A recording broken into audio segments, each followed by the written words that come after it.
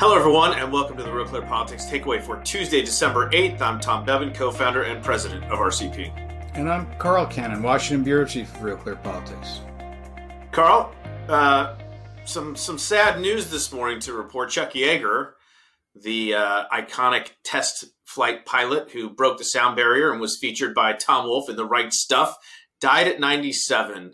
We lost another good one in 2020. The list continues to grow. Yeah, but that's not sad. He lived he had a great life. Great life. And there's a Twitter account called God. I don't know if you've seen it. It has like several million followers, Tom. I have not. Yeah, he's a guy with a gray beard and a mask on right now. It's a pretty good Twitter feed. Anyway, today he tweeted, Chuck Yeager got here fast.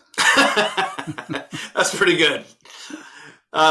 But we also, Carl, that's a segue to the latest vaccine news, which is that there's a story out this morning that a 90-year-old grandmother in Britain is the first recipient of the Pfizer vaccine.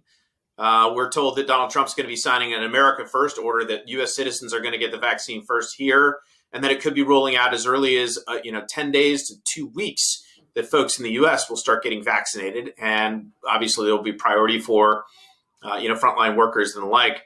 That's all good news, is it not, Carl? Well, yeah. And look, the priority, I think, in the United States, I mean, it was in Britain, is going to be people in nursing homes and healthcare workers in nursing homes, and then people on the front lines, healthcare workers, doctors, nurses, first responders.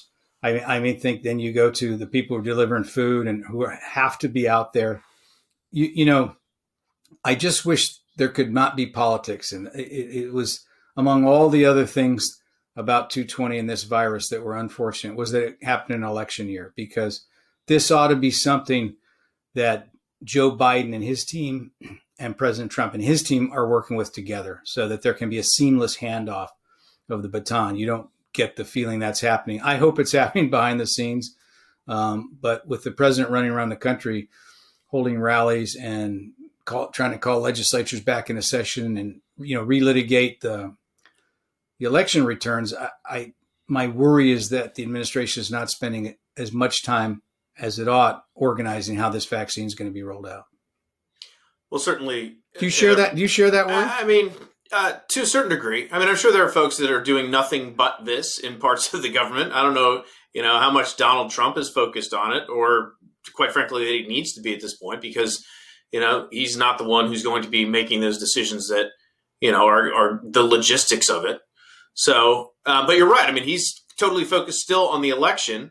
We are, over a month past the election. He is still, calling folks, including apparently, according to a report, the Speaker of the House in Pennsylvania, trying to get him to overturn the results in Pennsylvania. Carl, at what point does this become harmful to democracy? I mean, I know there are folks on the left who would say it's already been. I mean, it's harmful to democracy because ever since November 4th, and he didn't concede the next day. But there are plenty of Trump supporters out there that are saying, look, he has the right and should continue to fight this. And so, we seem stuck in this place, at least, continuing for the time being. But at what point does this become a real problem and an actual threat to democracy? Or does it never become that? Is it just simply, part of the Trump show that goes on until the electors meet, they do their job, and Joe Biden becomes president of the United States?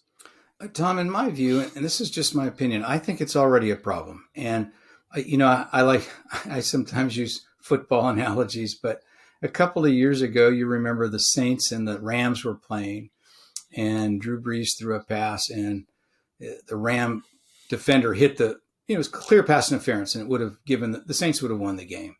And gone to the Super Bowl. And the NFL it was a crisis for the NFL. And they changed the rule. They had to change it back. But people took it seriously. And what they took seriously was, if you follow the analogy, fraud. Now, the referees there didn't, conspire to do anything. They weren't being bribed. They just froze. But what happened was, the league dealt with it. But the Saints did not go to the Super Bowl. The Rams did. And what you'd like to see a president do, even if Donald Trump is I'm convinced that there was fraud. I'm convinced that he's convinced. What he ought to say is, what he ought to use as leverage is to say, listen, I'm going to concede and I'm going to help Joe Biden any way I can. Our country right now, especially with this pandemic, can't have a disruptive handoff of power. But I'm going to do this. And I've talked to Joe Biden with the understanding that both parties are going to come together, and we're going to make sure that elections in the United States are A, on the up and up, and B, are transparent, and C, the people know it so that everybody has confidence in the election. That's what would be, if a person cared about the country, in my view, that's what he'd be doing.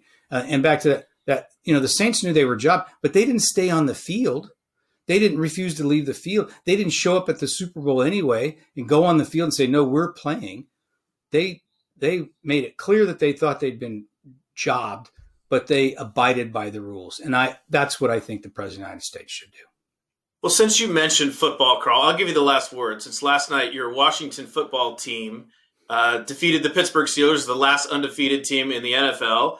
And on Sunday, the New York Giants beat my Seattle Seahawks. The lowly NFC East is suddenly a powerhouse, Carl. What's going on here? Well, what's going on is it's 2020, Tom. Joseph Biden is president-elect of the United States. This guy ran 3 times. He never got out of the starting gate the first time. The second time he finished so far up the field, we forgot he ran. Barack Obama, he was left for dead until Barack Obama made him vice president on the condition that he never run again. And then you're right. He was left for dead in Iowa and New Hampshire. He showed up in South Carolina and read the stage directions to his followers. I'm in South Carolina. They're African Americans. African Americans like me. Please vote for me.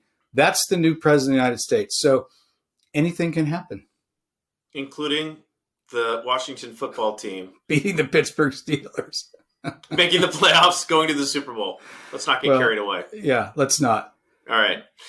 Well, we'll leave it there. I'm Tom Bevan, co-founder and president of Real Clear Politics. And I'm Carl Cannon, Washington Bureau Chief.